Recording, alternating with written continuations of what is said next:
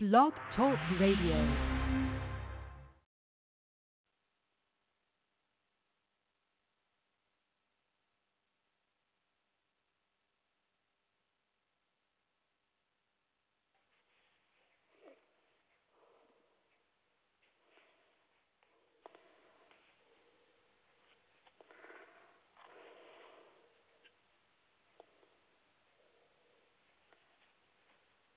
Okay, I got the show started.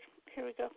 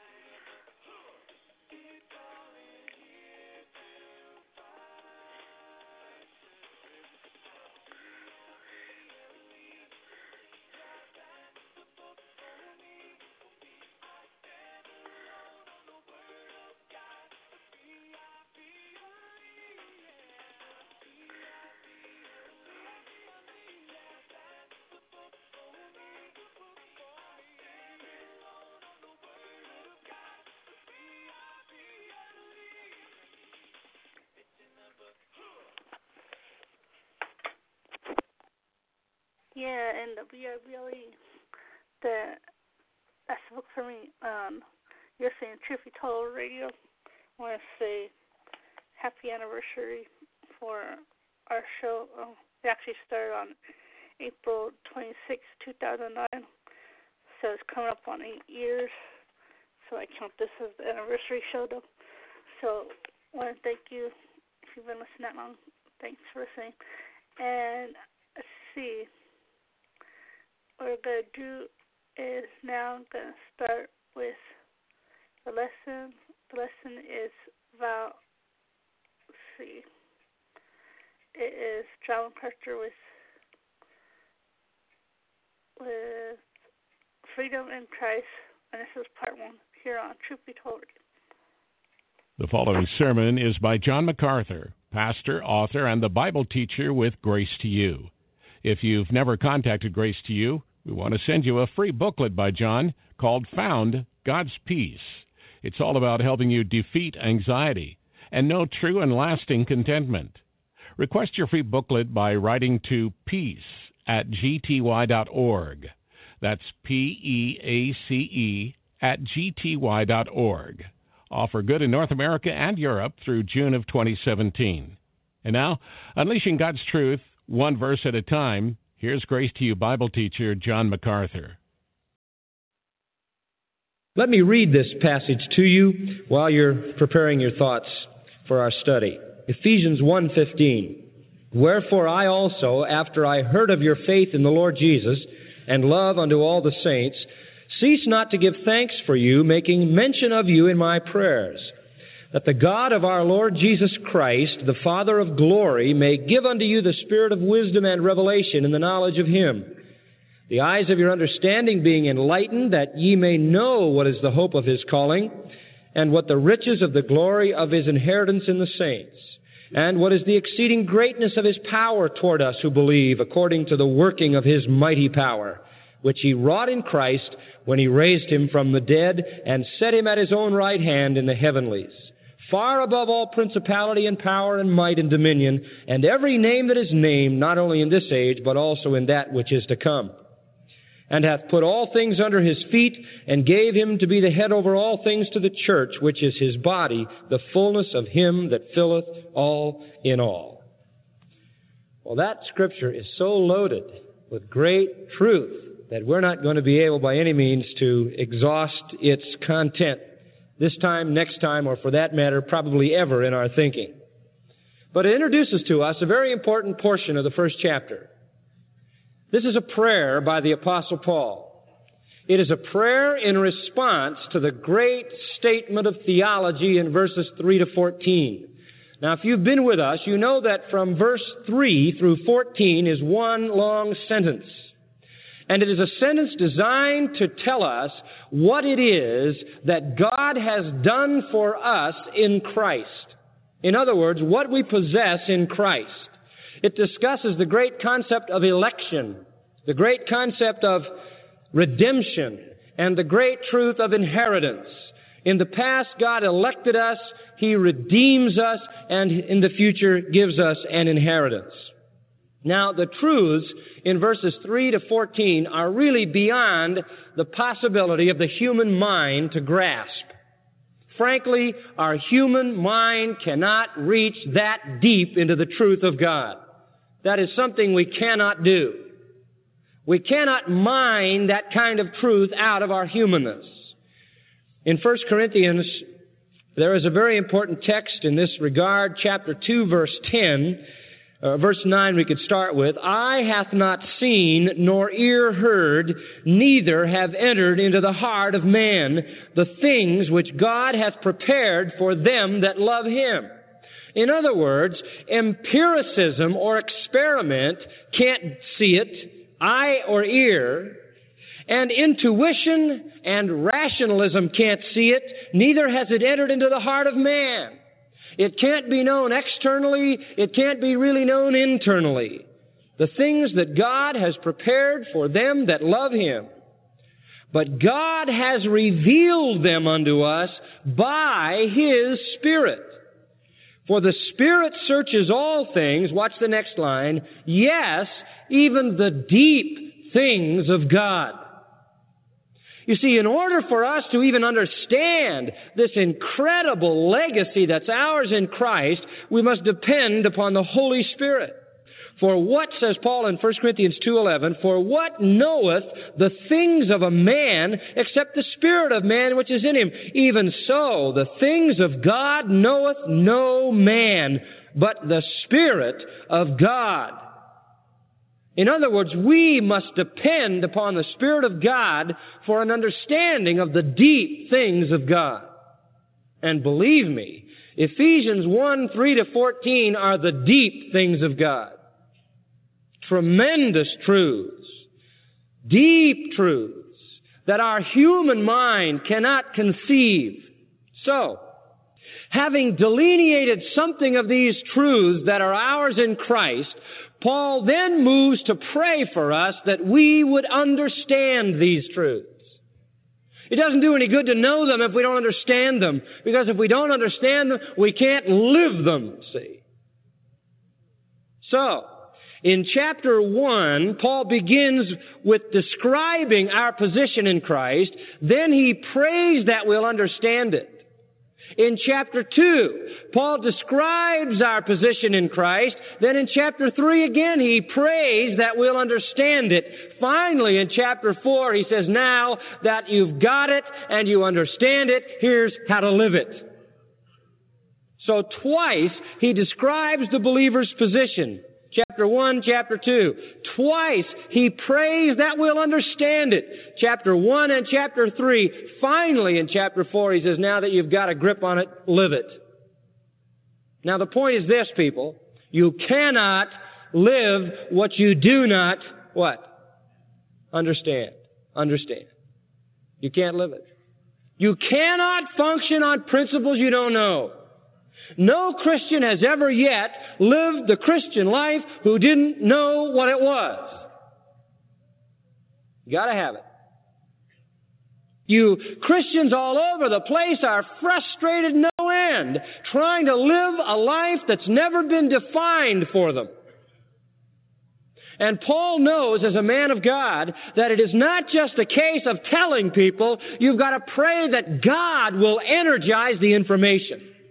Now, I believe that that's why in Acts 6, the Bible says that the apostles said, we will give ourselves continually to the ministry of the Word and prayer. Why? Because the ministry of the Word must be energized by the Spirit of God, and that is sought in intercessory prayer on behalf of the people.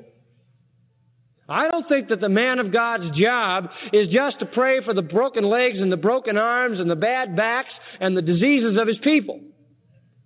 I think he is to pray that they, as it says in verse 17, would receive a spirit of wisdom and revelation in the knowledge of Him, that the eyes of their understanding would be enlightened, that they would know what is the hope of their calling.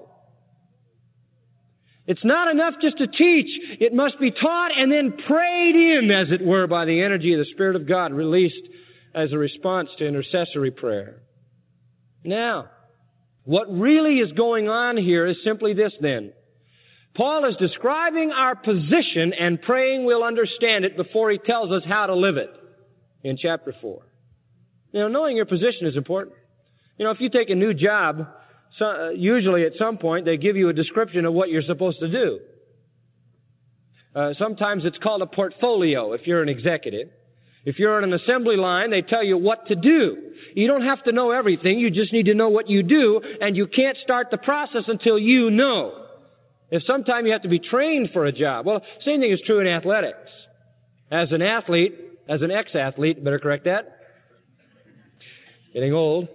As a former athlete, one of the things that I can remember coach after coach talking to me about was my position. I started out in high school playing shortstop on the baseball team when I was in the 9th grade.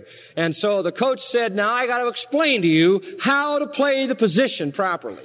In basketball, it was playing guard. In football, it was a quarterback. And I had to learn my position before I could play it. I remember when I was in college, we had a great athlete on our football team.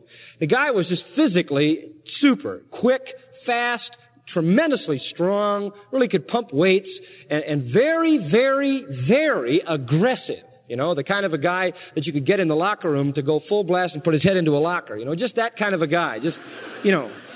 Well, that used to be a big thing when I was in college. See if you could find the space between the 2x4s on the plaster wall and put your head through it, Those were not the Phi Beta Kappa athletes, incidentally.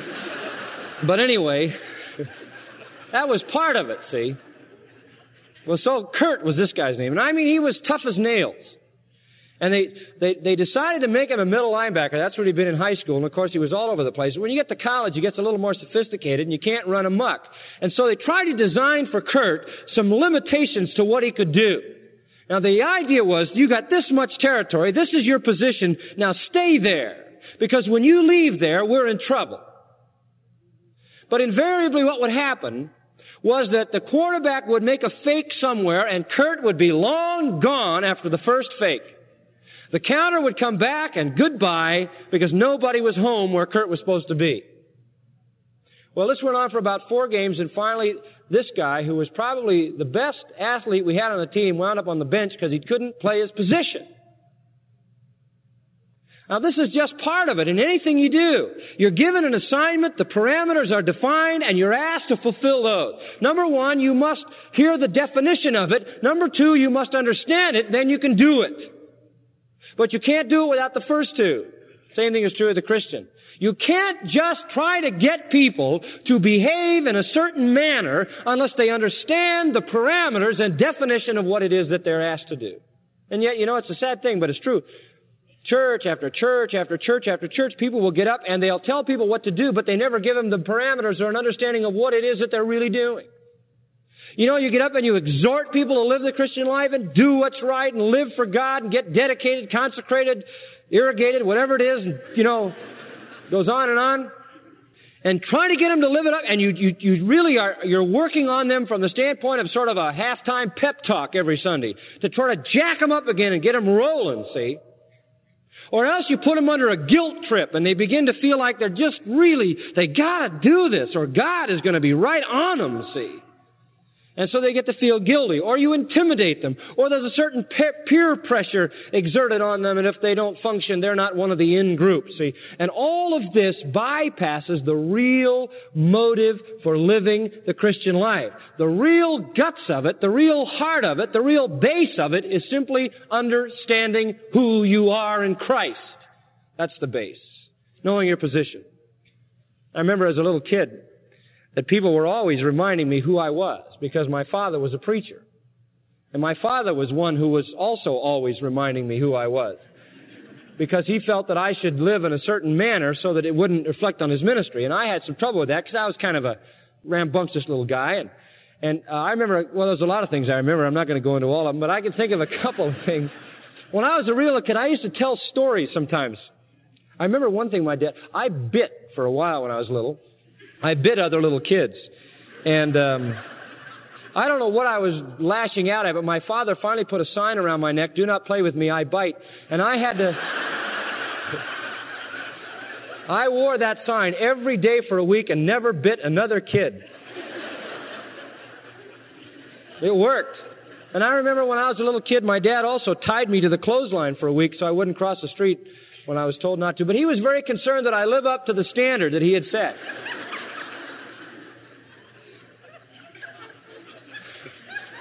See, I'm just like the rest of you, right?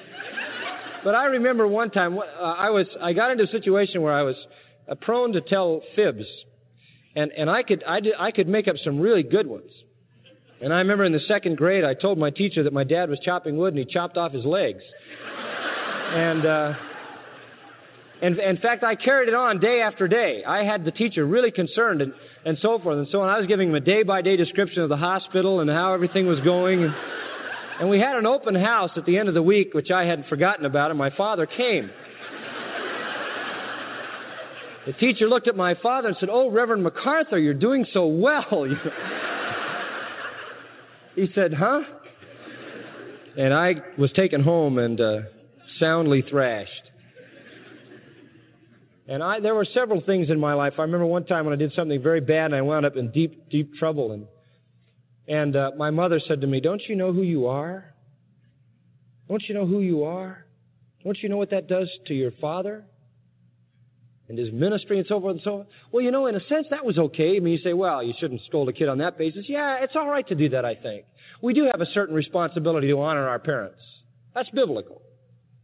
But, I always think back on that, and I think about the fact that, by the way, I don't do those things anymore. Just want you to know that. But I just think back about the fact that, that's a great basis for a Christian life. I am who I am in Christ, therefore I behave the way I behave, see. This is basic to Christianity. You must understand who you are in Christ. That and that alone is the foundation upon which you operate. And if all you do is just get in the pulpit, or all you do is just try to challenge yourself to live the Christian life, whimsically beating yourself sort of into it emotionally, you're going to miss it. You've got to understand the foundation principles. This is who I am. This is my position. This is my understanding of it. And Paul is praying, oh God, may they deeply understand who they are. May they get a grip on this incredible reality that they are one with the eternal God through Christ, that all of the blessings of the heavenlies are theirs, that this is the standard of their existence forever, and may they live like it, see? That's what he's after. And so I tell pastors all the time, man, when you get into the pulpit, teach positional truth. Teach people what their position in Christ is. Then tell them how to act. If they don't know who they are, they don't know why they ought to act that way. So important. Position and practice. Now you have to make a distinction in all of your study of the Bible between those two things. People who don't distinguish between those two things really get confused. If you don't understand what statements in the Bible are positional and what are practical, or what deal with your standing before God and what deal with your experience, you'll never interpret the Bible right. For example, in one passage in the Bible, it simply says this, now you are holy. You say, me? That's right. You're holy. In another verse, it says to the very same people, cleanse yourselves from all filthiness. Now, wait a minute. You just said we're holy, and now you say cleanse yourselves from filthiness. But you see, if you don't know the difference, you're going to go like this and think at 1 minute you're holy and 1 minute you're filthy.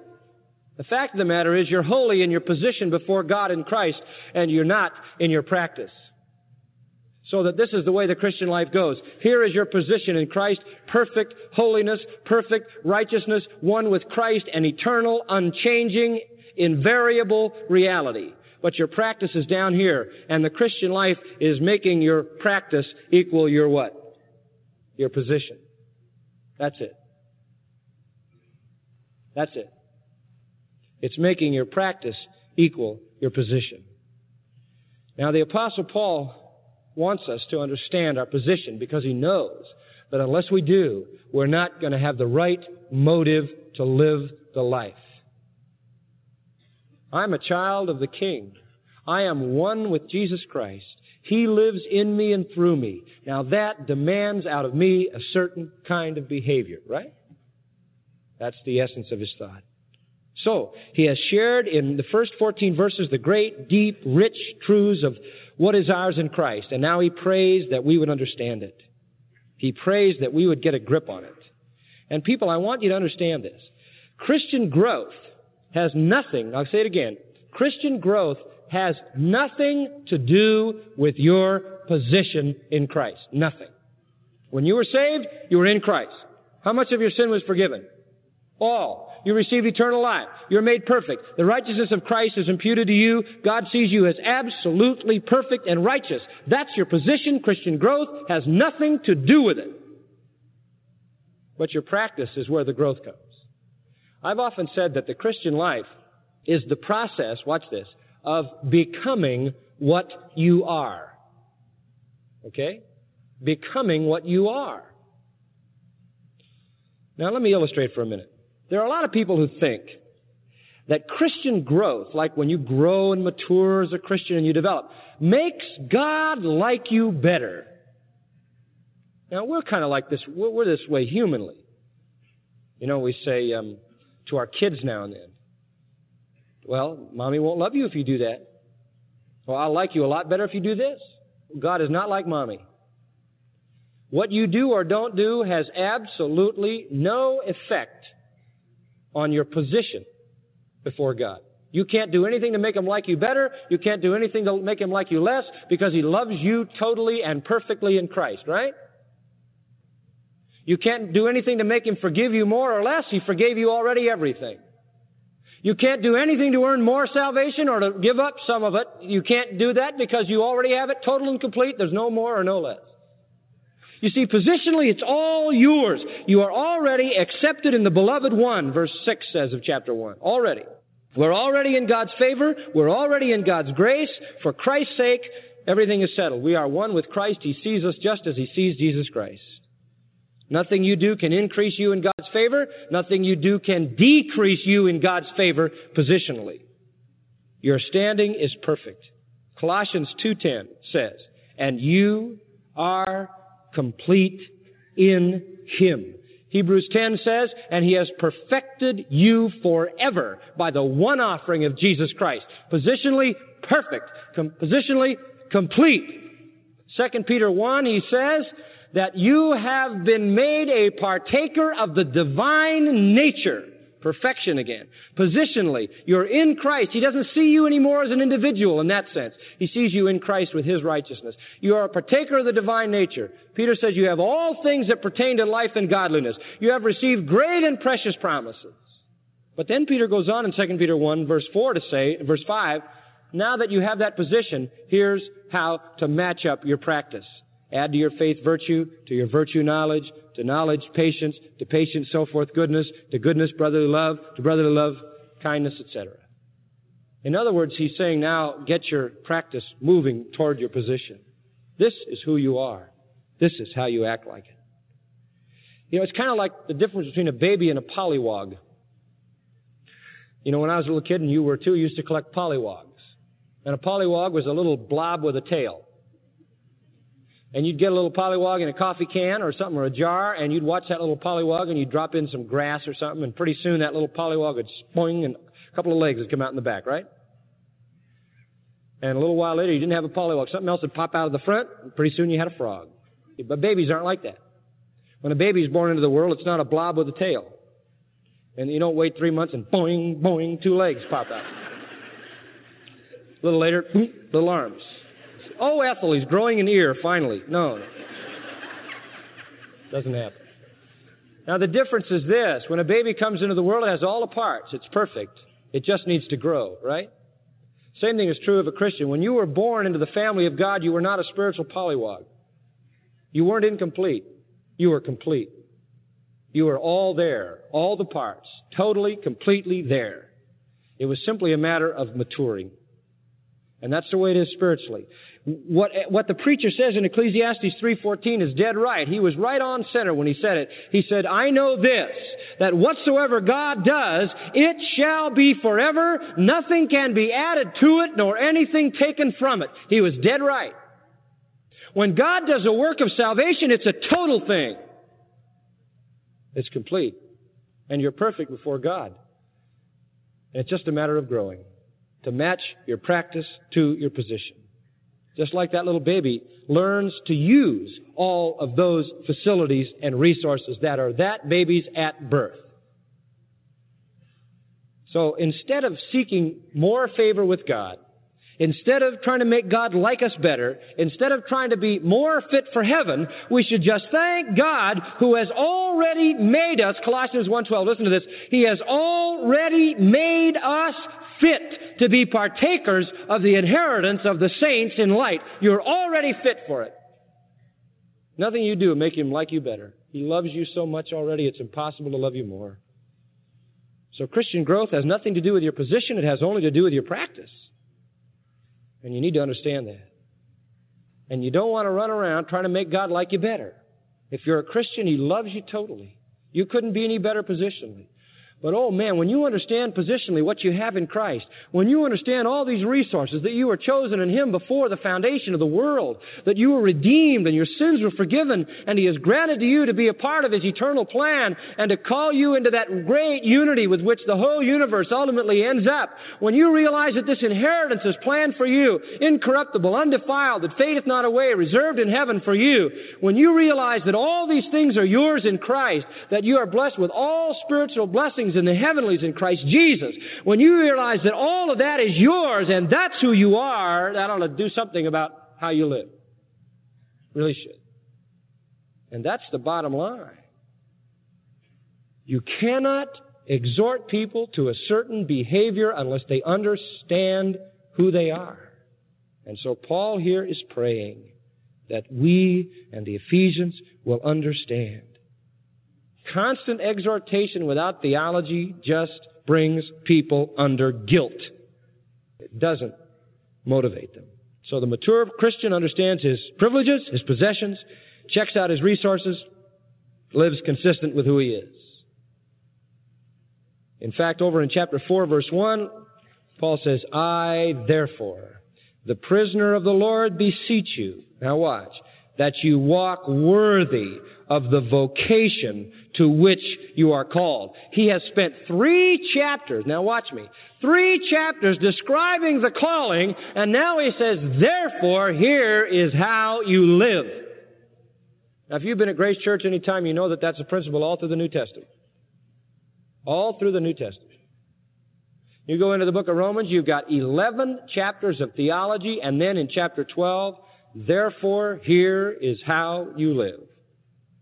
In Galatians, you've got 4 chapters of theology. Finally, chapter 5, therefore, here is how you live. Colossians, the first section, theology, therefore, here is how you live. That's the way it always is in the New Testament. Because position is the predicate, the basis on which practice is built. Now let's look at his prayer then. We'll look at the first part of it, verses 15 to 17 this morning. Wherefore I also, after I heard of your faith in the Lord Jesus and love unto all the saints, cease not to give thanks for you, making mention of you in my prayers. Stop there. Now, in this, he just introduces to us the idea that he is praying. Wherefore, it takes us back. On the basis of this tremendous inheritance that we have in Christ, I pray for you. And he says, I pray for you because I heard of your faith in the Lord Jesus and love unto all saints. You say, well, what does that have to do with his prayer? Just this. Those 2 things are the indicators that their salvation was genuine.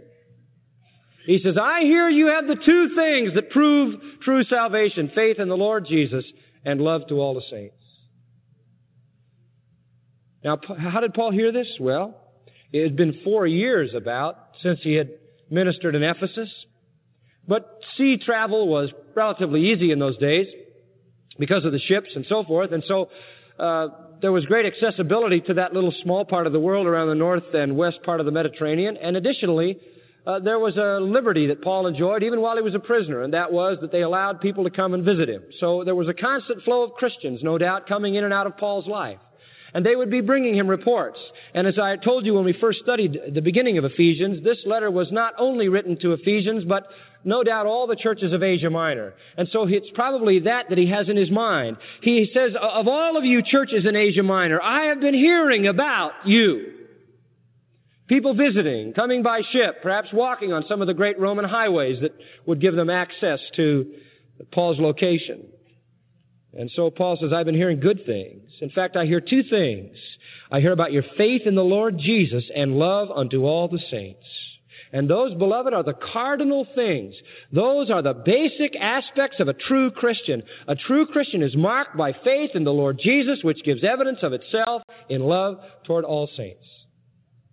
In fact, in 1 John chapter 2 and verses 9 to 11, it says there, if you claim to have saving faith and hate your brother, you're a liar. Those 2 go together. By this will all men know you're my disciples, John 13 says, if you have love one for another. And love, as we've defined it so many times, is sacrificial selflessness. Serving others sacrificially, unselfishly. True faith always springs into love. And so he says, I've heard about it. It's genuine. I see it. Now, I want you to see these 2 things because they're very important. First of all, your faith in the Lord Jesus. The Lord Jesus. You see, salvation begins with believing Jesus is Lord. You see that? I was speaking in Miami this week, and a pastor came up to me afterwards, and he says, he was kind of, I don't know what, kind of on edge, I think. He said, I suppose you're one of those lordship salvationists. I said, what is that? He says, you don't know about lordship salvationism? I said, no, I don't. He says, well, you probably believe that in order to be saved, you have to receive Jesus as Lord. I said, as a matter of fact, I don't know any other way. He said, yeah, I thought so. I said, you're not a lordship salvationist? Sounds like, he said, no. I said, let me ask you a question. I said, is Jesus Lord? Well, he didn't really want to answer, I guess, because he said, well, there is a sense in which he is. I said, well, is Jesus Lord? Yes or no? Yes. Well, yes, it's right. He's Lord. So, if you receive Him, does He come as who He is? Yes, He'd have to. Right. Let me ask you this, I said. Does Philippians 2 say that every knee should bow and confess Jesus as Lord to the glory of God? And I said, does Romans 10 say that if thou shalt confess with thy mouth Jesus as Lord, thou shalt be saved? Well, he says, but it doesn't appear in the Gospel of John.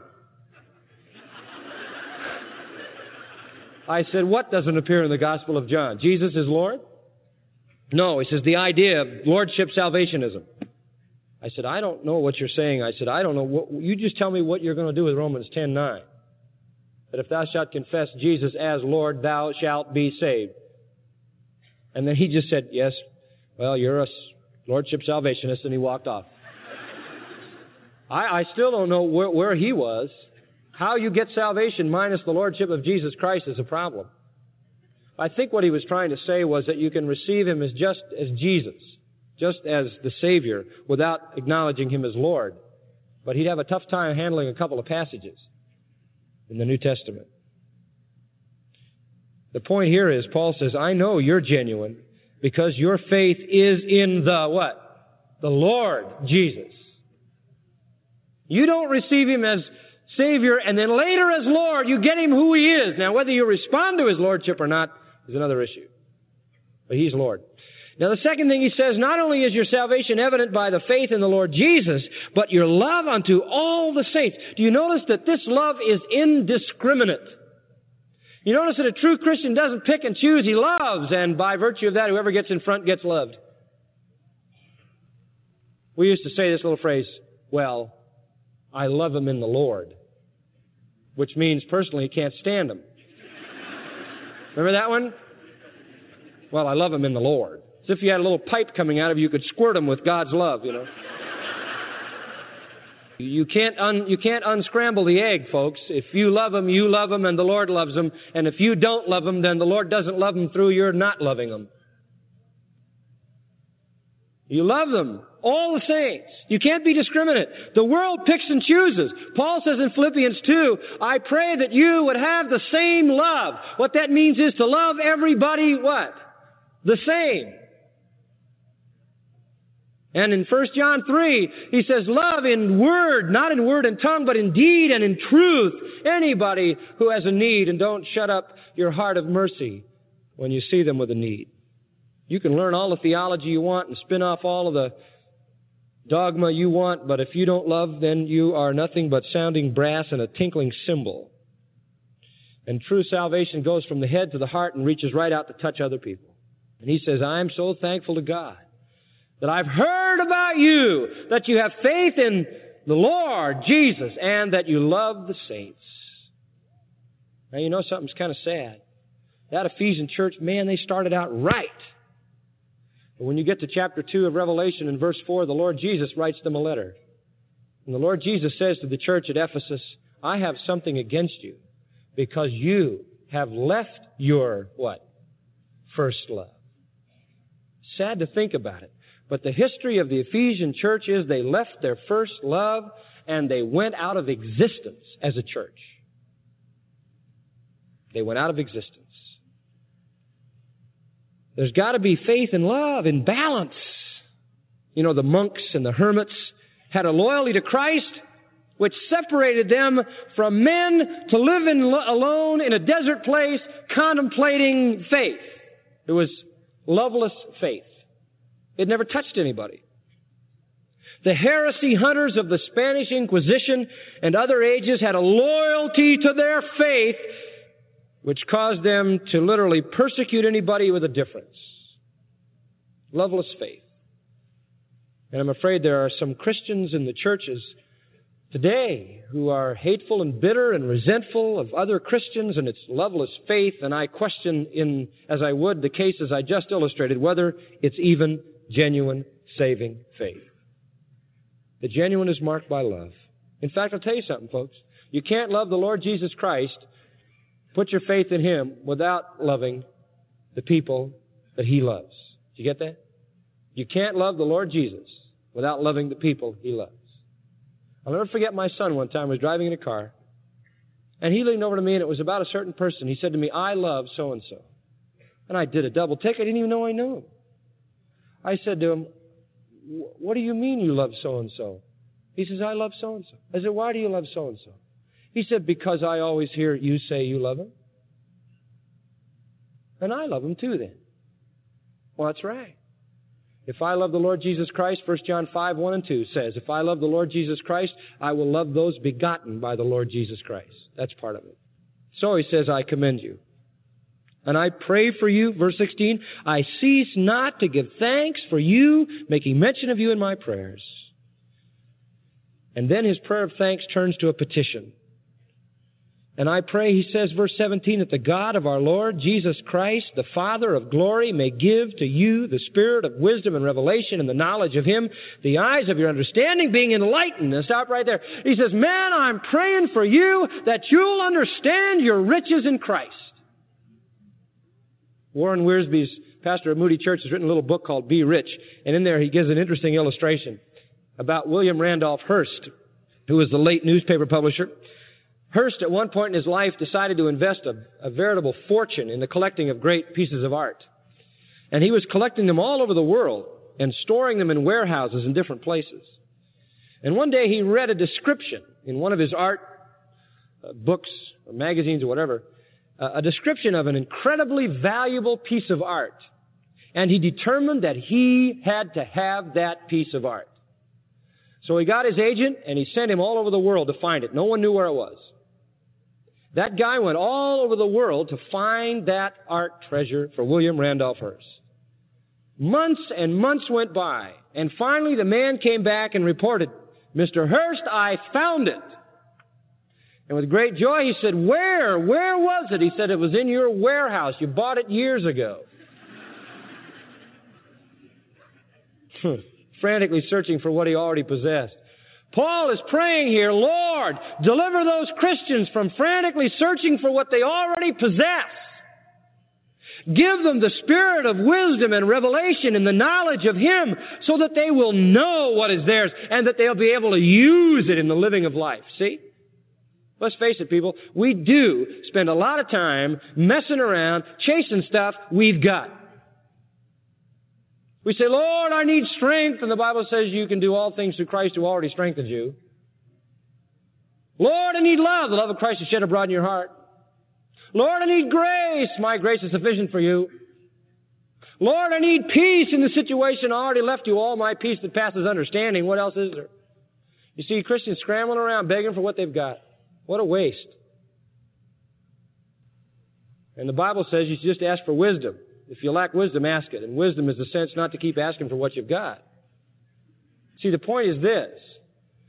Paul says, God, the human mind cannot conceive of the riches of our position in Christ, so please, God, grant to them this understanding. Only the Spirit can search the deep things and reveal them to us. Such understanding is beyond the human mind, and God must enable us to understand. So he says that the God of our Lord Jesus Christ, the Father of glory. Oh, I love those titles. The God of our Lord Jesus Christ. That identifies it with Him. After all, we're in Christ, right? And if we're in Christ, then He's our God too. And He's the Father of glory. That means the one who possesses all things. All glory is His.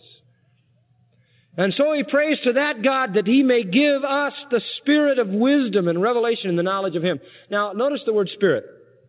God grants us a spirit. It is an anarthrous construction, the Greek, no article, a spirit of wisdom and revelation. Now, people have discussed what spirit is this. Some people say it's the Holy Spirit, that God would grant us the Holy Spirit. But I don't think that's Paul's prayer, because every Christian already has the Holy Spirit, right? I don't think that's it. And besides that, it's not the Holy Spirit, it's a Spirit.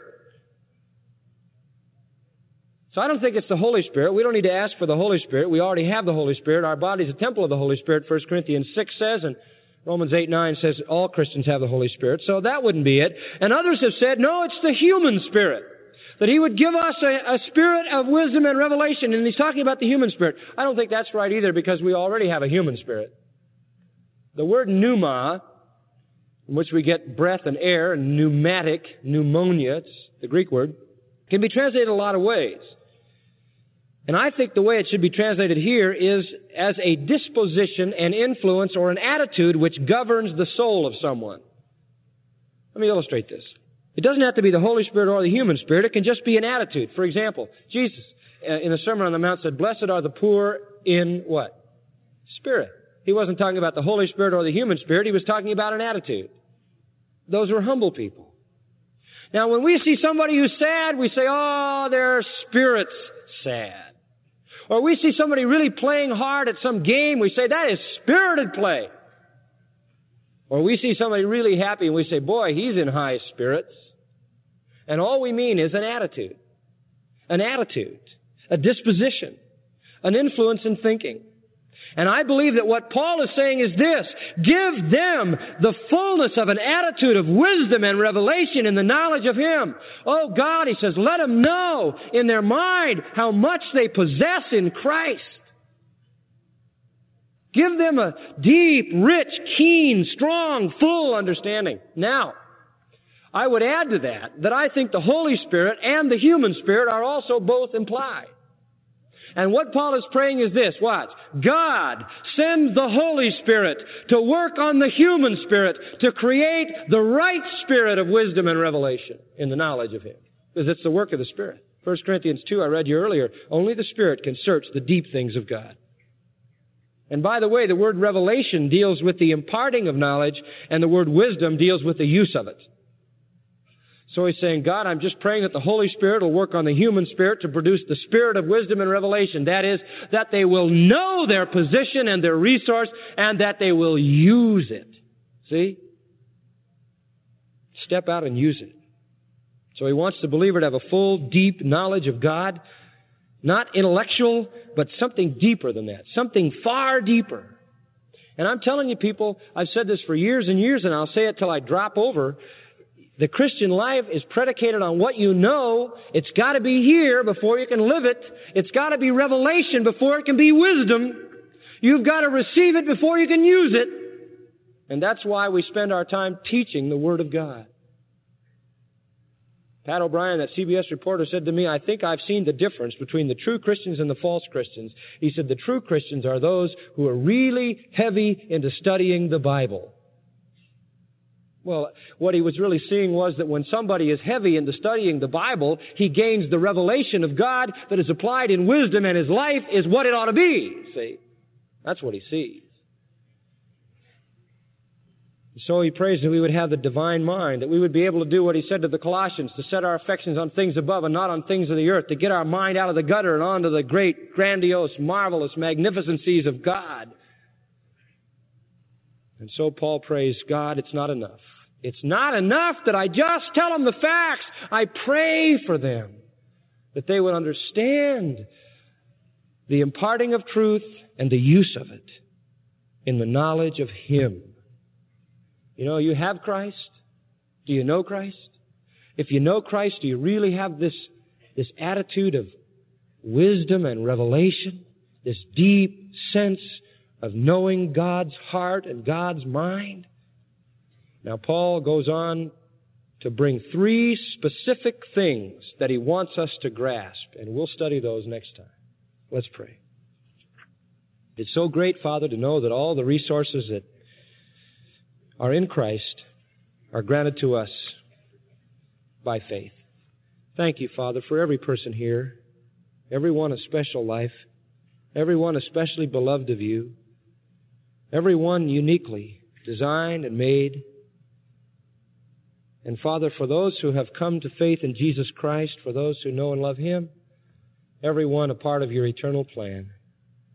And some, Father, who haven't yet said yes, but you're calling them by your Spirit. They're part of the plan too. They're some of your people yet unborn. Bring them to yourself today.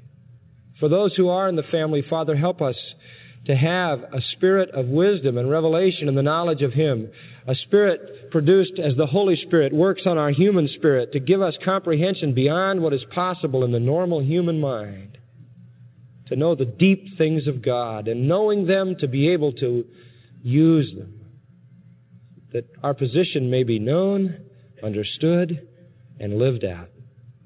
And we'll thank You in Jesus' name. Amen. You've been listening to John MacArthur, Bible teacher with Grace to You. For free access to all of John's lessons and a listing of study Bibles and books available for sale, visit Grace to You's website, gty.org. And for details about the Masters University, where John serves as president, go to masters.edu. John MacArthur and Grace to You reserve all copyright protection under applicable law. Our copyright policy is available at gty.org and includes instructions for and limitations on duplicating this digital file.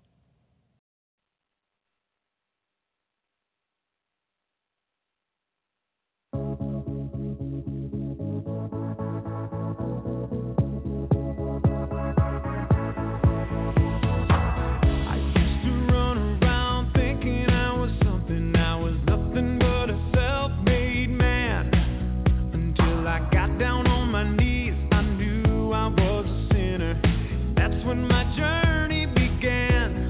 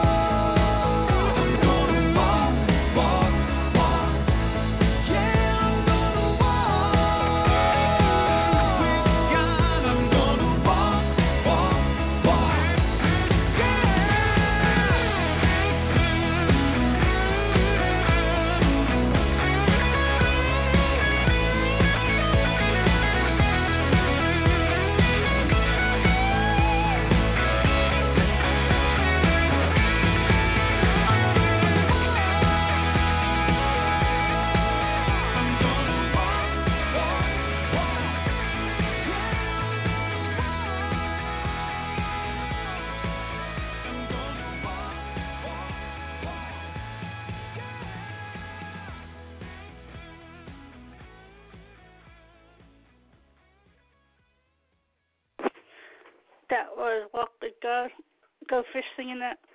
And this is our 8th anniversary show, so happy one to us. And also, next is a song called Fruit of the Spirit by Go Fish, here on Truth Be Told Radio. Ready? Okay! Love, joy, peace, patience, kindness, goodness, faithfulness, too. Woo-hoo!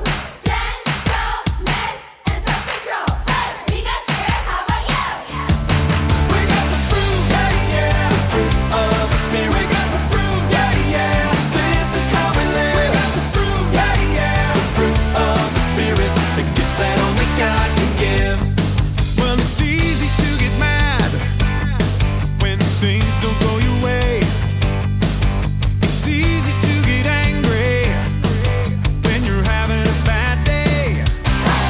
It's easy to be mean when people do you wrong. It's easy to complain when you just can't get along. But there's a better way. Spirit can help you when you pray. Yeah, yeah. The fruit of the Spirit, got the fruit, yeah, yeah. This is how we live. Got the fruit, Yeah, yeah. The fruit of the Spirit, the gift that only God can give. Well, it's easy to be selfish when you need to give away. It's easy to run when you know you need to stay. It's easy to quit instead of staying till the end. It's easy to argue instead of speaking like a friend. Whoa, there's a better way. Spirit can help you when you pray. yeah, yeah. The fruit of the Spirit, got the fruit, yeah, yeah. This is how we live. Yeah, yeah. The fruit of the Spirit, the gift that only God can give. Love, joy, peace, patience, kindness, goodness, faithfulness, too. Woo-hoo! Gentleness and self-control. We got spirit, how about you? We got the fruit.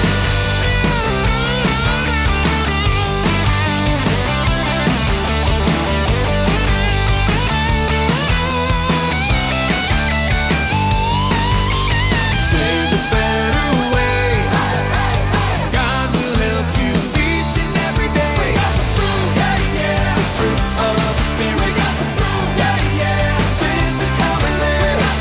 Yeah, yeah. The fruit of the Spirit, the gift that only God can give. Yeah, yeah. The fruit of the Spirit, yeah, yeah. This is how we live. Yeah, yeah. The fruit of the Spirit, the gift that only God can give. Love, joy, peace, patience, kindness, goodness, faithfulness, too. Woo-hoo! Gentleness and self-control. We got spirit, how about you? Okay, now we got, that was Fruit of the Spirit, and we got by Go Fish, and now we got, this is from what? WWTT, When We Understand the Text, and we just had Palm Sunday and Easter recently, so I'm going to play those ones. Here we go. This one's on Palm Sunday, and then Easter.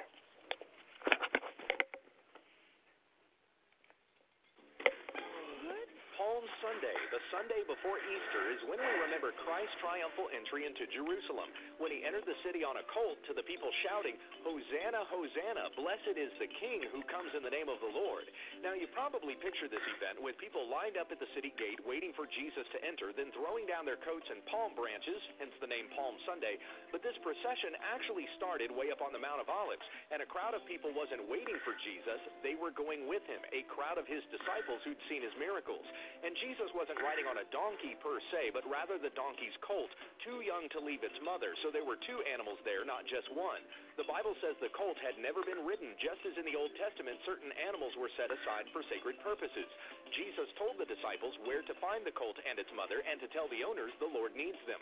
Whenever a king entered a city on a horse, it was a symbol of war, but a colt signified peace. This was according to the prophet Zechariah, who said, "Your king is coming to you, righteous and having salvation is he, humble on a donkey's colt. And when they entered Jerusalem, the Jews didn't know what was going on. Matthew 21:10-11 says, the whole city was stirred up, saying, who is this? And the crowds with him said, this is the prophet Jesus from Nazareth of Galilee. The triumphal entry was Jesus' public declaration that he was the promised Messiah, King of Israel. And upon entering, he went not to the palace, but to the temple, the house of God, because he is King of kings and Lord of lords, when we understand the text.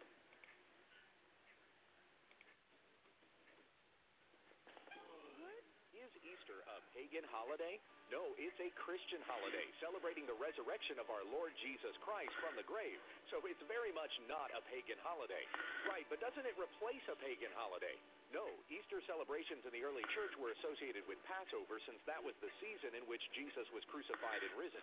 In 325, the Council of Nicaea decided that a Christian Passover would be held on the first Sunday after the first full moon after the spring equinox, independent of the Jewish Passover. Fine, but isn't the name Easter from a pagan goddess? No, the claim that Easter comes from the pagan goddess Ustra was made up by 8th century English monk Bede, but no traditions for such a goddess exist.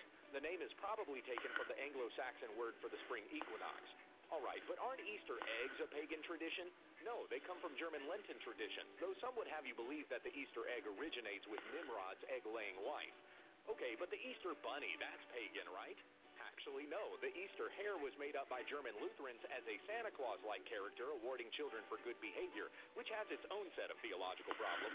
So again, Easter isn't pagan. Now, while there's nothing in the Bible about celebrating Easter, it does say not to quarrel over opinions about days. If someone wants to celebrate Easter Sunday, they're not doing anything pagan. And if someone doesn't, they're not doing anything unchristian. Let us as believers rejoice together in our risen Lord every day when we understand the text. Once again, that's from When We Understand the Text. What? WWUTT. And their website is www.utt.com. www.utt.com. And you're listening to us control it here on Truth Be Told Radio. Our website is truthbetoldradio.com. And my website is smilesandstuff.com. smilesandstuff.com. And truthbetold.radio.com. So check those both out. And let's see, what I'm going to do next is play a song from Go Fishes called Bible Book Bop here on Truth Be Told Radio. Bible book. Bible book. We'll do the Bible book. Bible book. We'll do the Bible book. Bible book. We're gonna learn all the books from the bottom to the top and do the Bible book. Bible book. Genesis, Exodus, Leviticus, and Numbers. Do the Bible. Deuteronomy, Joshua, Judges, and Ruth. We'll do the Bible. Yeah. First and Second Samuel, First and Second Kings, First and Second Chronicles. Makes me wanna sing and do the bop. Come on, oh yeah. We'll do the Bible book, Bible book. We'll do the Bible book, Bible book. Soak it in your brain like water in a mop and do the Bible book, Bible book. Ezra, Nehemiah, Esther, Job, Psalms, Proverbs. Do the bop. Ecclesiastes, Song of Songs, Isaiah, Jeremiah, do the bop. Lamentations, Ezekiel, Daniel, and Hosea, Joel, Amos, Obadiah, Jonah, Micah, Nahum, do the bop. Oh yeah, we'll do the Bible book, Bible book. We'll do the Bible book, Bible book. We'll do the Bible book, Bible book. We'll do the Bible book, Bible. Your mom and pop, so do the Bible book, Bible book. Habakkuk, Zephaniah, Haggai, Zechariah, Malachi. Made it through the old, now let's move on to the new and see what we can find. Made it through the old, now let's move on to the new. Matthew, Mark, Luke, John, Acts, Romans, and Corinthians. 1 and 2. Galatians, Ephesians, Philippians, Colossians, and Thessalonians. 1 and 2. First and Second Timothy, Titus, and Philemon. Hebrew, James, First and Second Peter, and John. 1, 2, 3.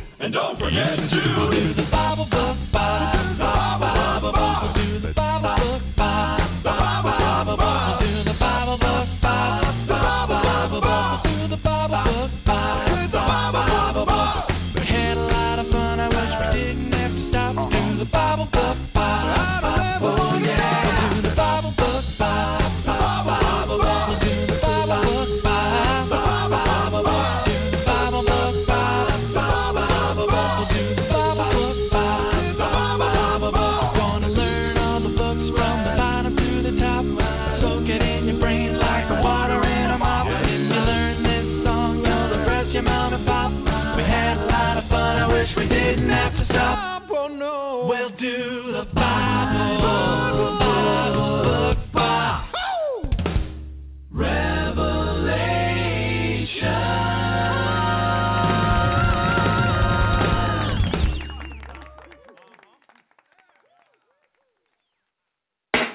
You gotta move.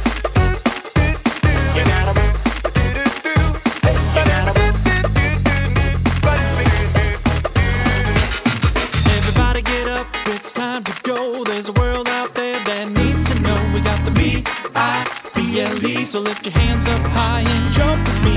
It's the real deal. This ain't no show. Yeah, we got spirit. We're ready, set, go. Got a race to run. We're pulling up our socks. Eyes on the prize, and we're out of the block. If you wanna bear fruit, come on.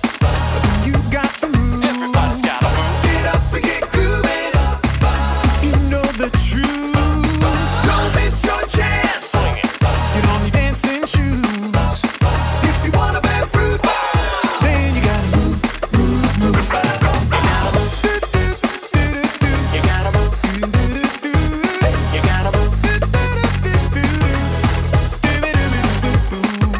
How many people every single day do we think about talking to, then we walk away? What will they think? Will they make fun? Where will they go when the time on earth is done? We gotta be the salt, we gotta be the light. We gotta get it left or we gotta get it right. Trying to be sensitive has got us in a mess. Put on your armor and take one in the chest. If you wanna bear fruit, then you gotta move. Everybody's gotta move. Get up and get grooving. Get up if you know the truth. Don't miss your chance. Don't miss your chance. Swing it. Get on your dancing shoes. If you wanna bear fruit, you gotta move, move, move. Gospel is the gospel. You don't need to sell it. It can change the hardest heart, but first you've got to tell it. We've got the truth. We've got the truth. It's time to go. It's time to go. We gotta stand up. We gotta stand up. Let the whole world know. Let the whole world know. If you wanna bear fruit, then you got to move. Everybody, yeah. Get up and get grooving. Oh, if you know the truth.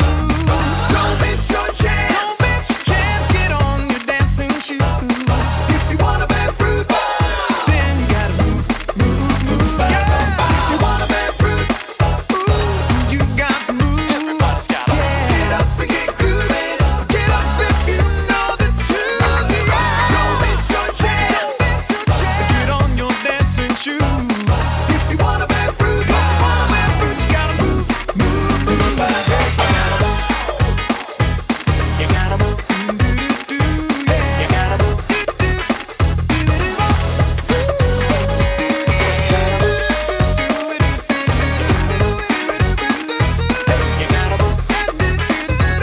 You gotta move, move, move.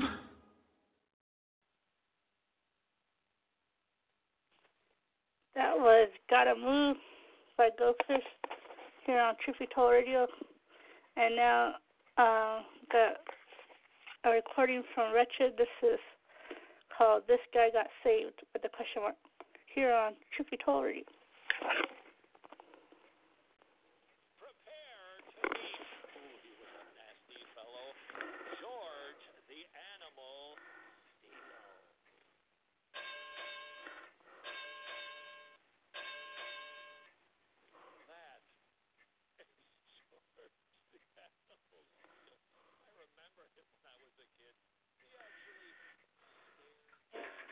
Prepare now to meet the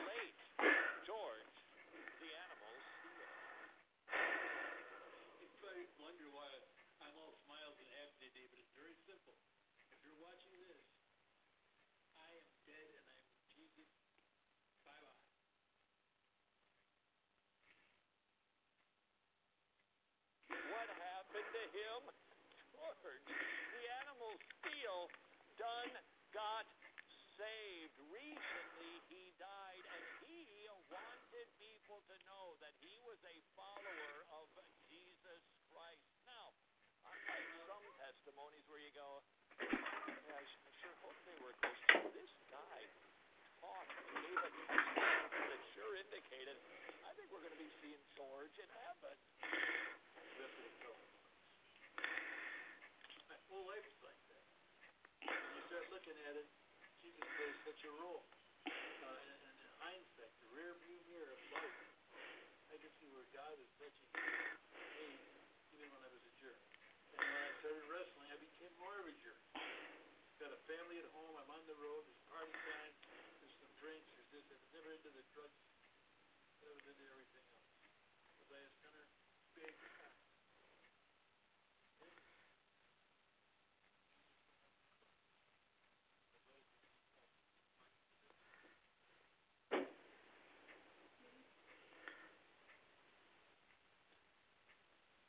Two thoughts for your consideration. Number one, what was furrier, the back of George the Animal Steel or the carpet I'm standing on? I don't know, but I also know this. That man who looked like an animal got saved. Tell me his demeanor speaks just as loudly as his words. Tell me that the passion he has making his death video to let people know that he believed in Jesus, the tone, the love, the excitement. Tell me that that does not adorn the gospel. Furthermore, it seems he knew the gospel. There are too many people who are like a Mr. Legalist. That's right, Mr. Legalist. If you recall, in Pilgrim's Progress, Pilgrim got himself a burden on his back. Remember what that burden was? It's a trick question, so make sure you answer very carefully. Christian had that thing weighing him down. What was that thing? Homeschooler.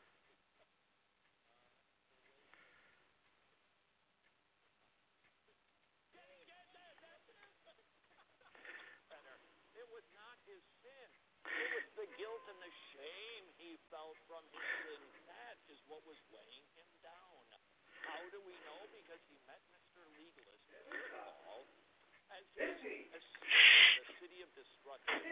Our hero, Christian, who's not a Christian yet, being weighed down by the guilt of his sin, meets evangelist before he needs to go through that narrow, wicked gate. But he didn't listen to evangelist. Why? Because he went through the slough of despond on his way, and he was helped out by a nice fellow named Legalist who said, the wicked gate, do you know how your friends and family are going to treat you? No. You need to go up that mountain, think Sinai, and you need to visit Mr. Morality and his son Civility. Who were they? Well, they inhabited the city of legalism. These were people who professed to be followers of Jesus Christ, who weren't actually saved because unlike George the Animal Steel, they didn't know they had a burden on their back. That's why Mr. Legalist was without it. He was not even aware that he was a sinner. In other words, before somebody recognize that the gospel is good news indeed, they need to first recognize that they are a sinner like George the Animal Steel. They're afraid of coming under deep enough to put the port in the dialysis because they're afraid they'll die. All the walls are built around Jesus Christ. And I cannot tell you, no boxing or no something.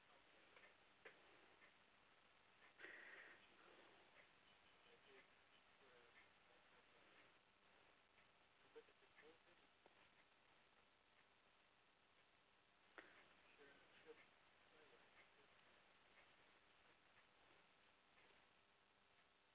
How sweet is that?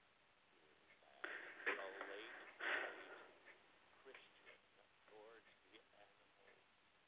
And just in case you're not persuaded, that guy really was a Christian. George the Animal Steel concludes his death video, his requiem video, by preaching the gospel to you. Now let's get down to the nitty-gritty. What's important? Not for me. I know where I'm going. And I got my path all laid out. Now let's talk about you. I've shared about Jesus Christ and the role He played throughout my whole life. Where are you at with Jesus? I'm telling you now, it's never too late, regardless of what you've done in your life. We're all sinners. Only one person walked on this earth that never sinned, and that's Jesus Christ Himself. He came here to die for your sins and my sins. I'm telling you right now, get with it. The real deal. Also, I know this. You will not keep your eyes open and join my walk with Jesus. If you have that, I beg you. Thank you, Jesus. Do my show. Come here. Shh. Listen to George the Animal Steel. We with you. Today is the day of salvation. In Great Britain, a woman was just taken to court for committing the high crime of sharing her faith in the work more sign, the window of opportunity to preach the gospel freely is closing. We want to take advantage of the open window we have and reach more humans with the gospel than ever before. Our campaign is called Rescue the Perishing. Go to the www.wretched.tv for that. www.wretched.tv. And here we go with Go Fish with Glory here on Truth Victory.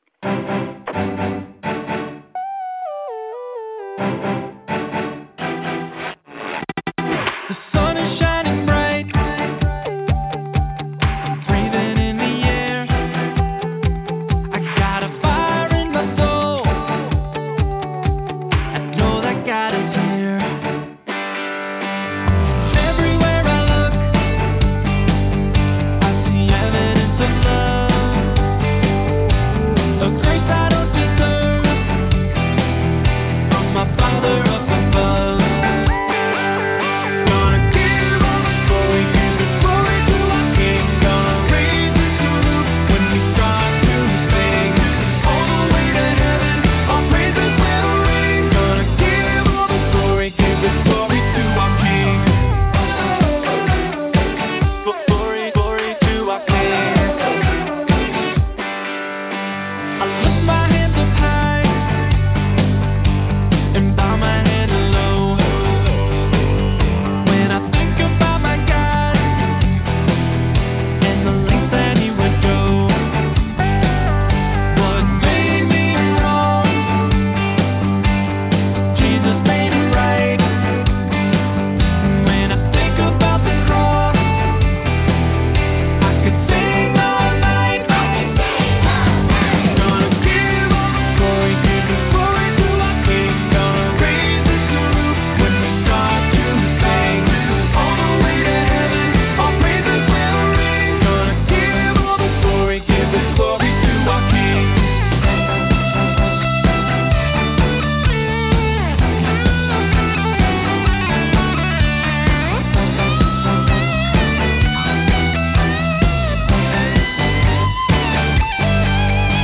The sun is shining bright. I'm breathing in the air. I got a fire in my soul. I know that God is here.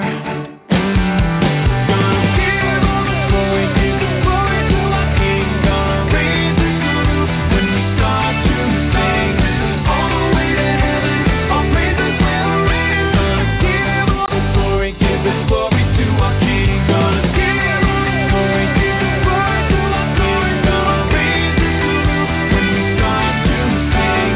All the way to heaven, our praises will ring. Gonna give all the glory, give the glory to our King. Gonna give all the glory, give the glory to our King. Gonna raise His roof when we start to sing.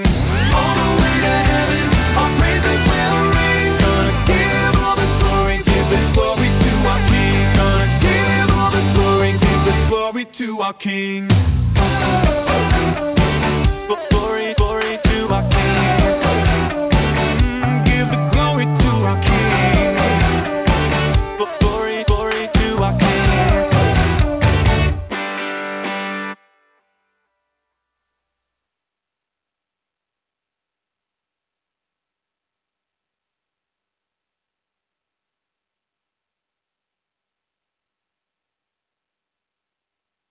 That was the song Glory by Go Fish here on Truth Be Told Radio.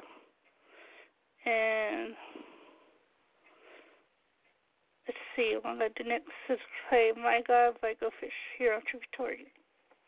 My God is so big and so strong and so mighty. There's nothing my God cannot do. My God is so big and so strong and so mighty. There's nothing my God cannot do. My God is so big and so strong and so mighty. There's nothing my God cannot do.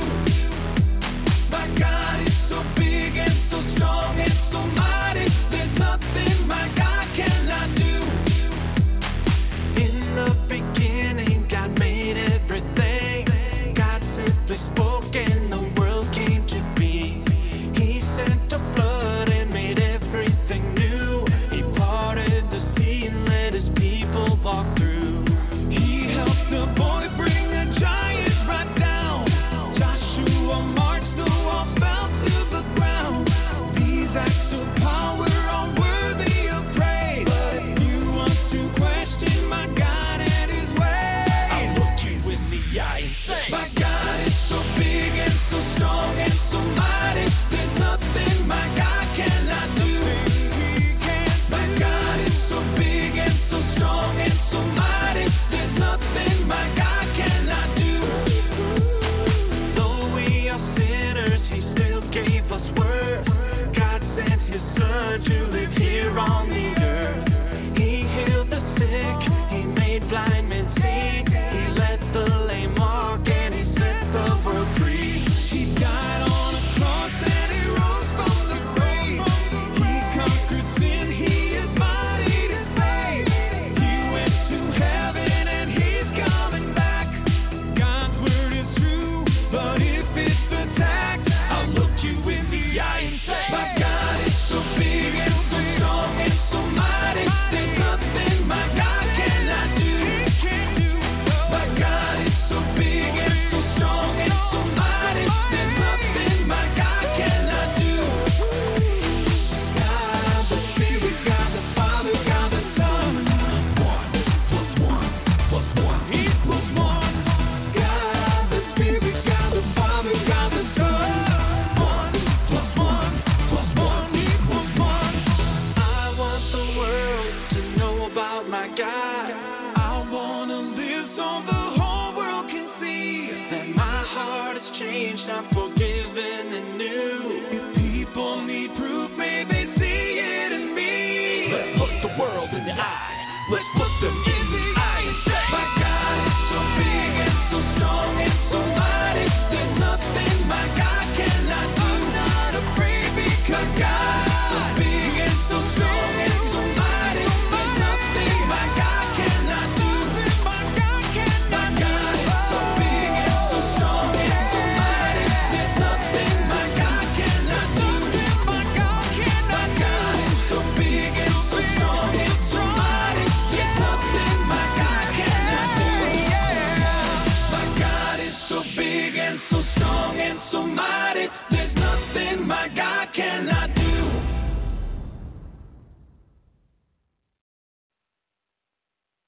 We kick it old school. We kick it old school. We kick it old school. We kick it old school. We kick it old school. Come on, don't miss the latest craze. Hit it for a minute, then it's on to the next phase. Easy come, easy go, the marketers will hawk it. The only change that comes winds up in a pocket. Hop on the wagon, try the hip thing. All the while we're missing all the joy that God can bring.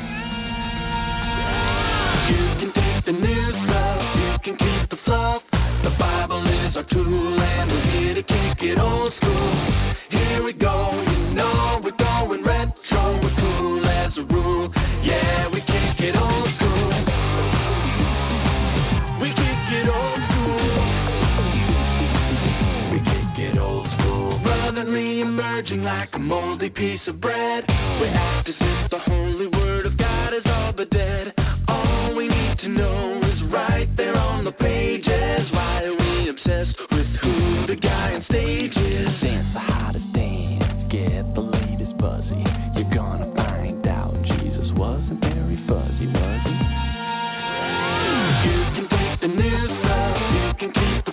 The Bible is our tool, and we're here to kick it old school.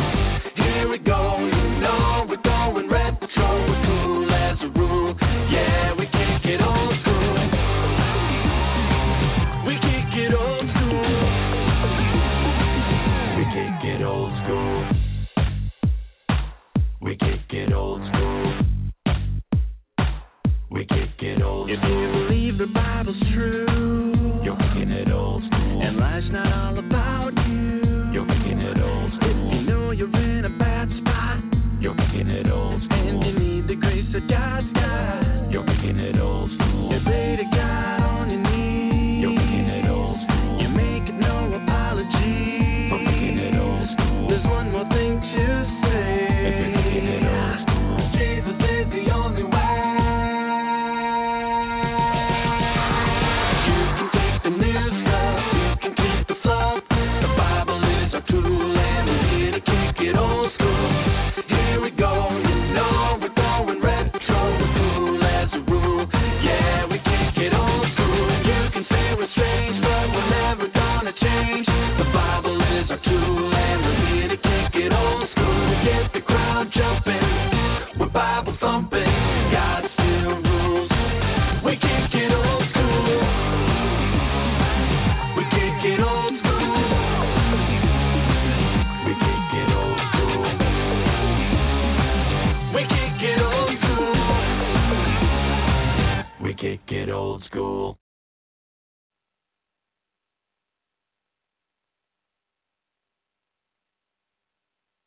That was Kicking It Old School by Go Fish. And let's see. Here is one from Wretched. Let's see if it works. This is called Another Denomination Goes Flip-Siding Away, here on Truth Be Told. What was the sin of King Jeroboam? He didn't want his people rushing down south, going to Jerusalem for the sacrifices for fear that his people would leave them and let King Rehoboam rule over them. So what did he decide to do? That's right, build 2 golden calves.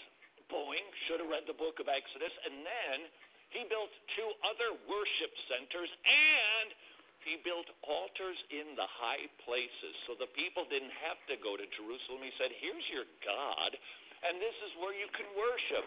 You don't need to get a passport to go to the south, thinking he was protecting his kingdom. That was the sin of King Jeroboam. What does that have to do with the fellow on the left who is Archbishop Justin Welby of the Anglican Communion?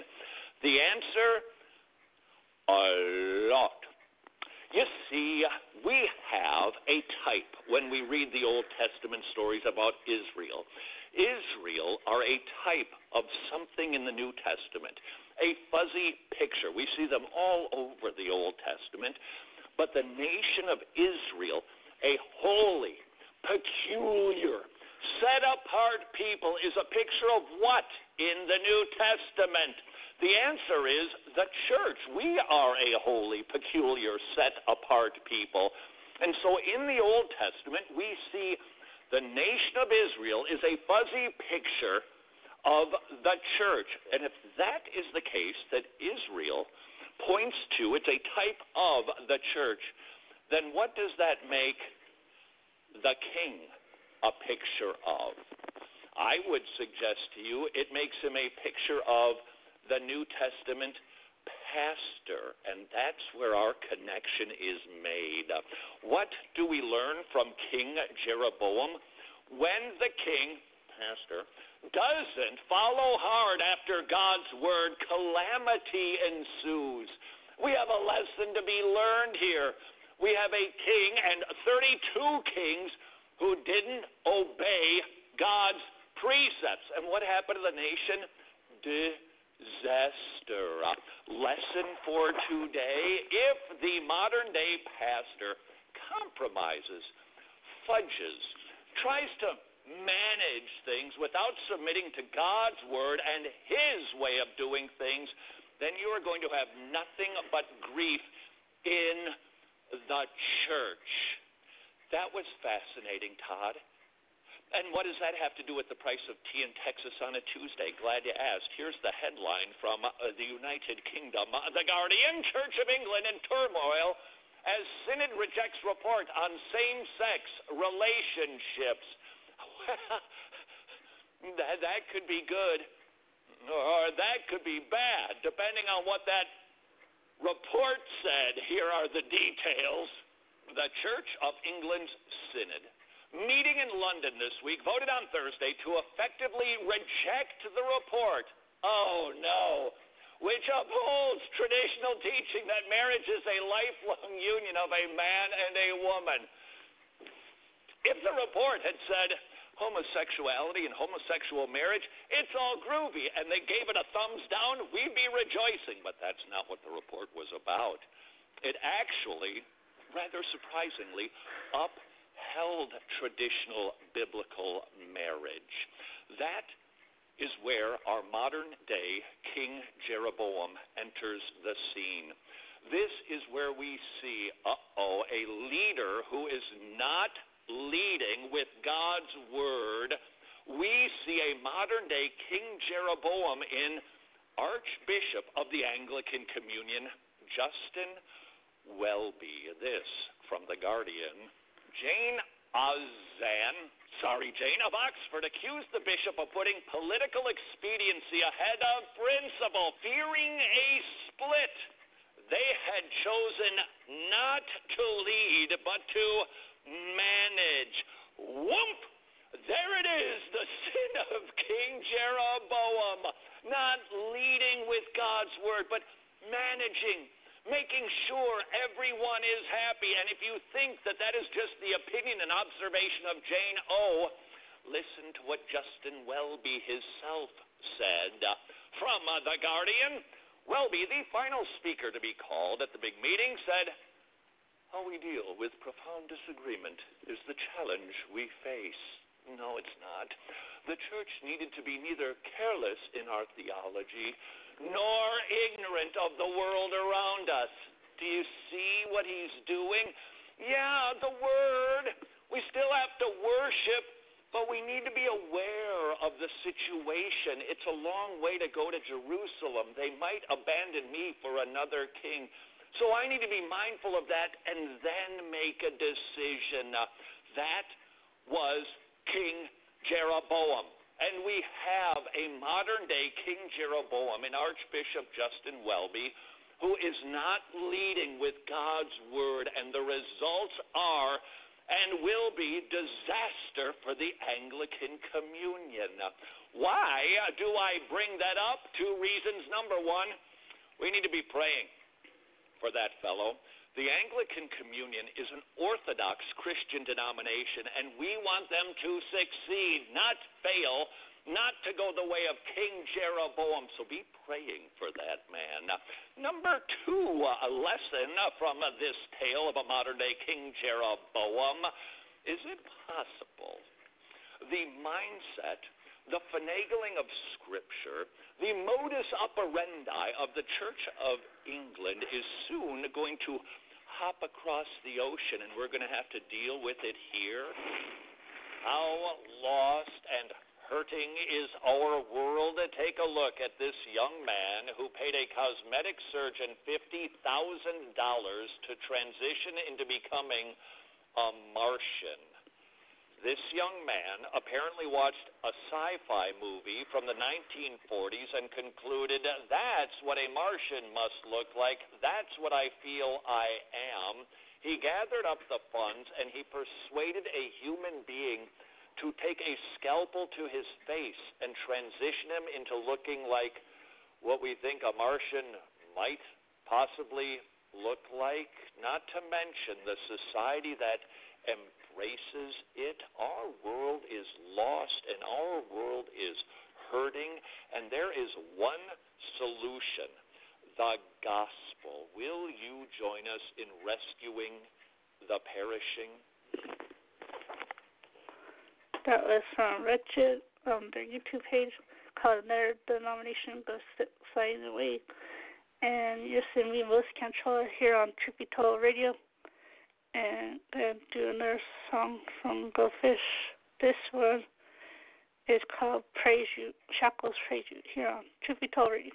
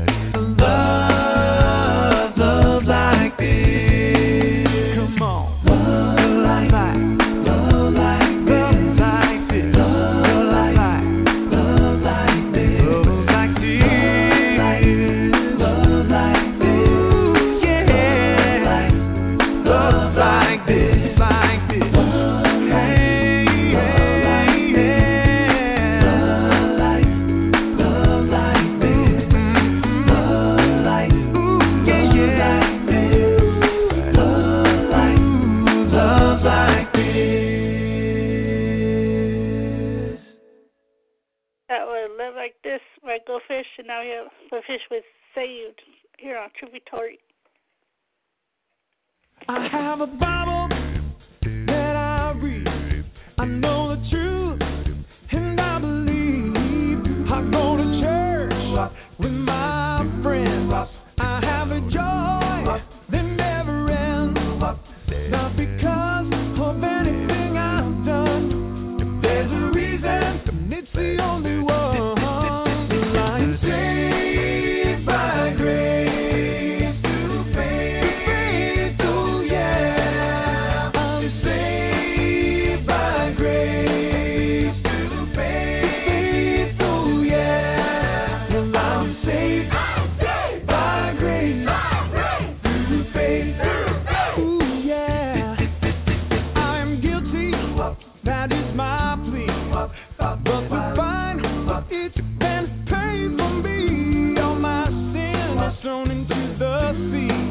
So up in heaven is where I'm gonna be. Not because of anything I've done. There's a reason, and it's the only one. I'm saved by grace. Saved by grace. Oh yeah, saved by grace through faith. Oh yeah, I'm saved by grace through faith. Oh yeah, no matter what the world may say, Jesus is the one and only way. You can doubt it all day, but the truth will never change. If you believe and turn from what is wrong, then you can join us in our little song.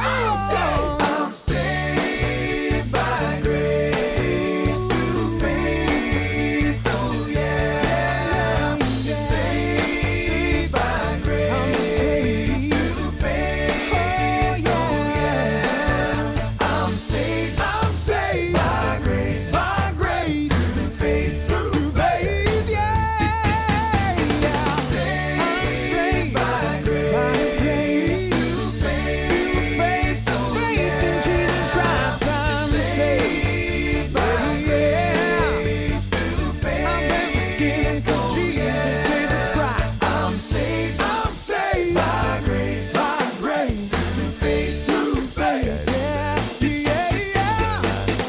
I'm saved by grace through faith. Through faith, one more time. I'm saved by grace through faith. Once again, that's Saved by Go Fish. And check out their website, gofishguys.com, GOFISHGUIS.com, gofishguys.com.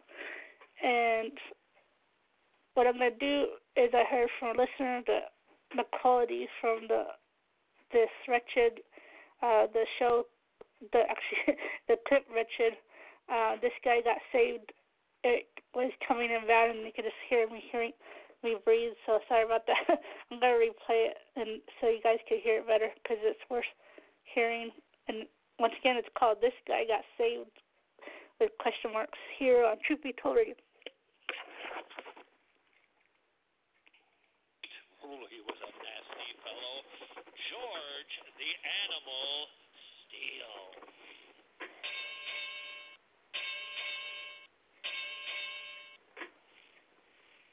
That is George the Animal Steele. I remember him when I was a kid. He actually scared me.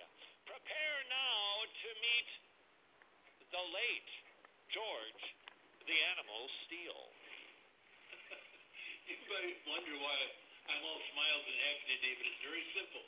If you're watching this, I am dead and I am with Jesus. Bye-bye.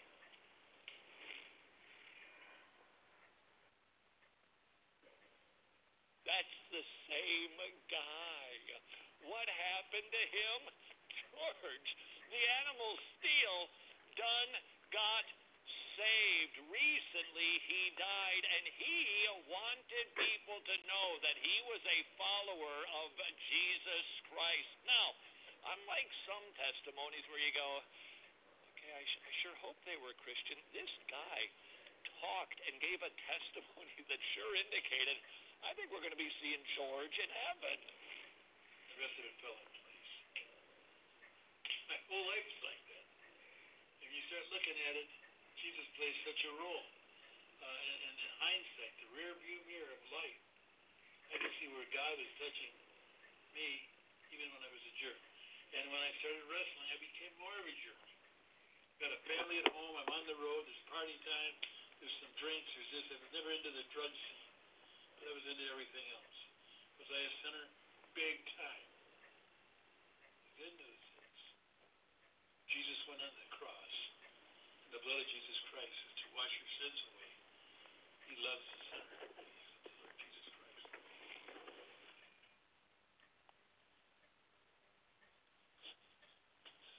Two thoughts for your consideration.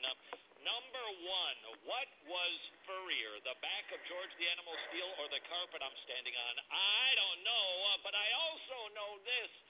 That man who looked like an animal got saved. Tell me his demeanor speaks just as loudly as his words. Tell me that the passion he has making his death video to let people know that he believed in Jesus, the tone, the love, the excitement, tell me that that does not adorn the gospel. Furthermore, it seems he knew the gospel. There are too many people who are like a Mr. Legalist. That's right, a Mr. Legalist. If you recall, in Pilgrim's Progress, Pilgrim, he's got himself a burden on his back. Do you remember what that burden was? It's a trick question, so make sure you answer very carefully.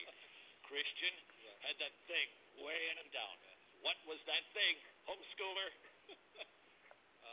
The weight of his sin for 500. His guilt. His guilty conscience. Much better. It was not his sin. It was the guilt and the shame he felt from his sin. That is what was weighing him down. How do we know? Because he met Mr. Legalist, if you recall, as he is escaping the city of destruction. Our hero, Christian, who's not a Christian yet, being weighed down by the guilt of his sin, meets Evangelist, who informs him he needs to go through that narrow wicket gate. But he didn't listen to Evangelist. Why? Because he went through the slough of despond on his way, and he was helped out by a nice fellow named Legalist who said, "Oh, what are you doing? The wicket gate, do you know how your friends and family are going to treat you? No. You need to go up that mountain, think Sinai, and you need to visit Mr. Morality and his son Civility." Who were they? Well, they inhabited the city of legalism.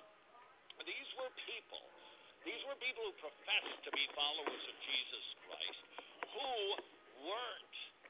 They weren't actually saved because, unlike George the Animal Steel, they didn't know they had a burden on their back. That's why Mr. Legalist was without it.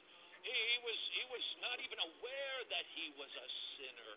In other words, before somebody can recognize that the gospel is good news indeed, they need to first recognize that they are a sinner like George the Animal Steel. They're afraid to put me under deep enough to put the porch in for the dialysis because they're afraid that I'll die. So all the walls are built around me. The thing that I have is Jesus Christ. And I cannot tell you, and all boxed in with all these different health challenges, the peace that I have with Jesus and my faith in where I will be after I die. And so I look at this whole video as a sharing a trip in my life with you to my final destination. How sweet is that?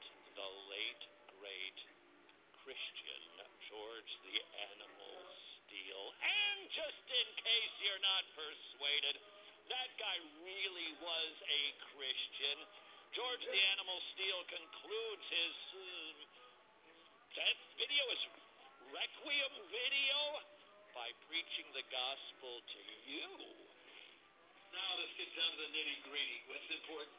Not for me. I know where I'm going, and I got my path all laid out. Now let's talk about you. I've shared my stories, told you about Jesus Christ and the role He's played throughout my whole life. Where are you at with Jesus? I'm telling you now, it's never too late, regardless of what you've done in your life. We're all sinners. Only one person walked on this earth that never sinned, and that's Jesus Christ Himself. He came here to die for your sins and my sins. And I'm telling you right now, get with it. It's the real deal. But also I know this, you will not get with it until the Holy Spirit talks to you, and it's your time. But keep your eyes open and join my walk with Jesus. Of that I beg you. Thank you, Jesus. If you have never repented and put your trust in Jesus Christ, listen to George the Animal Steel plead with you.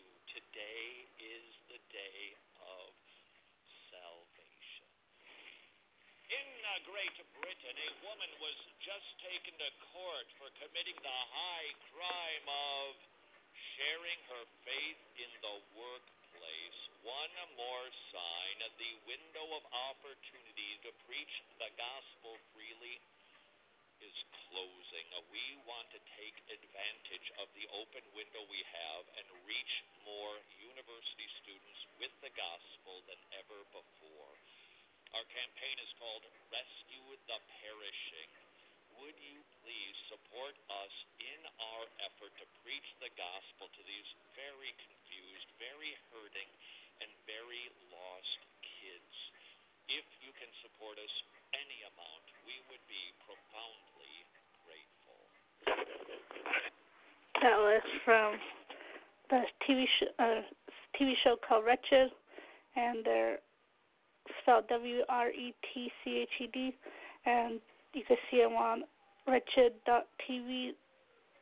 That's their website, and also they have a radio show called Wretched Radio, and the podcast is from Monday through Friday, and check that out at wretched.tv.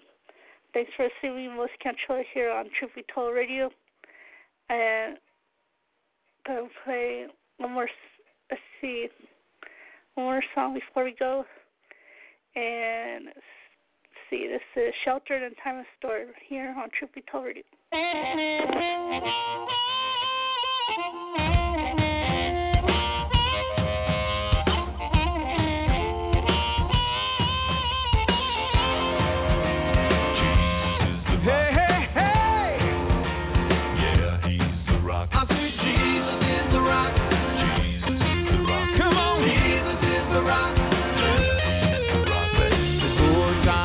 In Him we hide, a shelter in the time of storm. Secure in Him we will abide, a shelter in the time of storm. Hey, yeah. Jesus is the rock in a weary land. Weary land. Oh, weary land. Oh, Jesus is the rock in a weary land.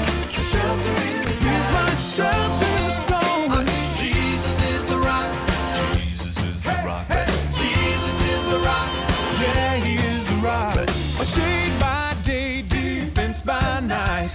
Shelter in the time of storm. No fears of Lord, no foes of pride. Shelter in the time of storm. Oh, Jesus is a rock in a weary land. Weary land. Oh, weary land. Oh, Jesus is a rock in a weary land. Shelter in the time of storm. Jesus is the rock. Jesus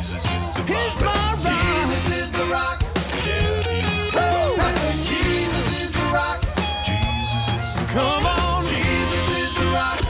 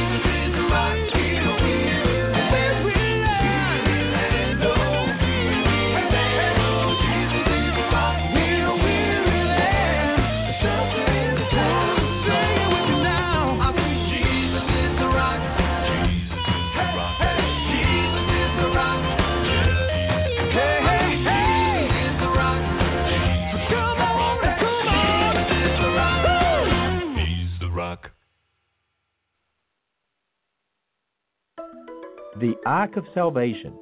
This is Ken Ham, and our popular life-size Noah's Ark is open south of Cincinnati. I believe the greatest symbol of salvation, aside from the cross, is Noah's Ark. The flood was God's judgment on a wicked world filled with sin. The only way to be saved from this judgment was to go through the one door of the ark.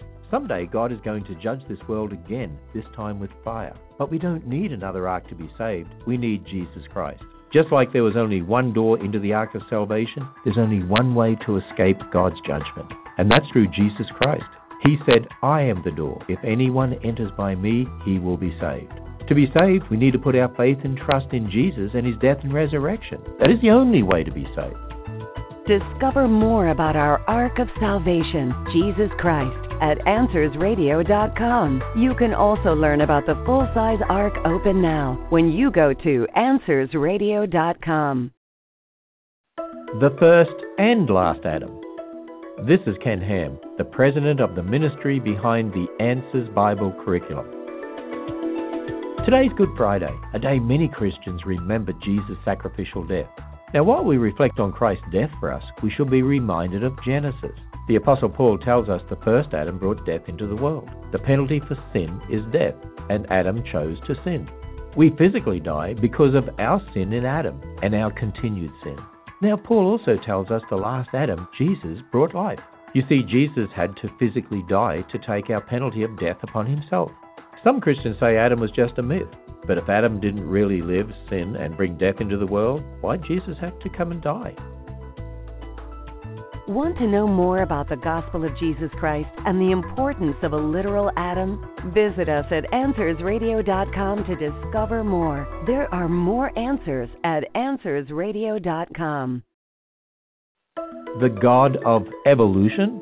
This is Ken Ham, an Aussie transplant with a passion for sharing the truth of God's Word.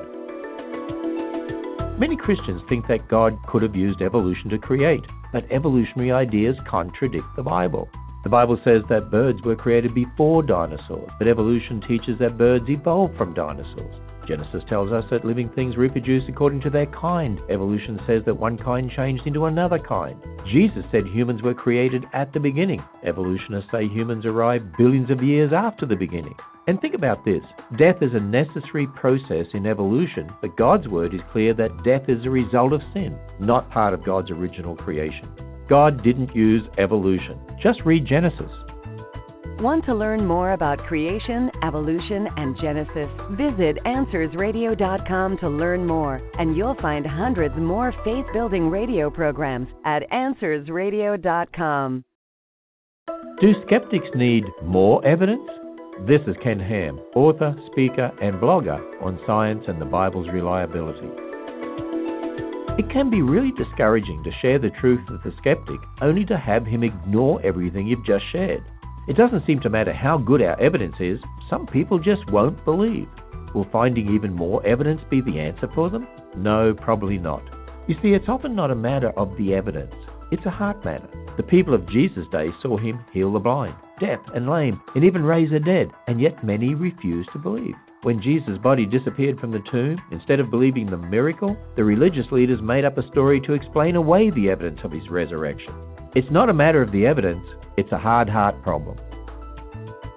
To learn more about sharing the gospel with others, visit AnswersRadio.com and sign up for Ken Ham's Daily Insights right to your email inbox at AnswersRadio.com. Why does creation matter? This is Ken Ham, often a guest on radio and TV on the Bible's authority and reliability. I'm often asked by Christians why Genesis and creation even matter. They say, shouldn't we just be preaching the gospel? Creation matters because the gospel is founded in Genesis. Scripture teaches that God originally made a perfect world, but Adam and Eve's sin brought death into creation. It's because of Adam's sin that we needed Jesus to come as the last Adam. Without the fall in Genesis, there would be no need for a Savior. Creation is also important because it's an authority issue.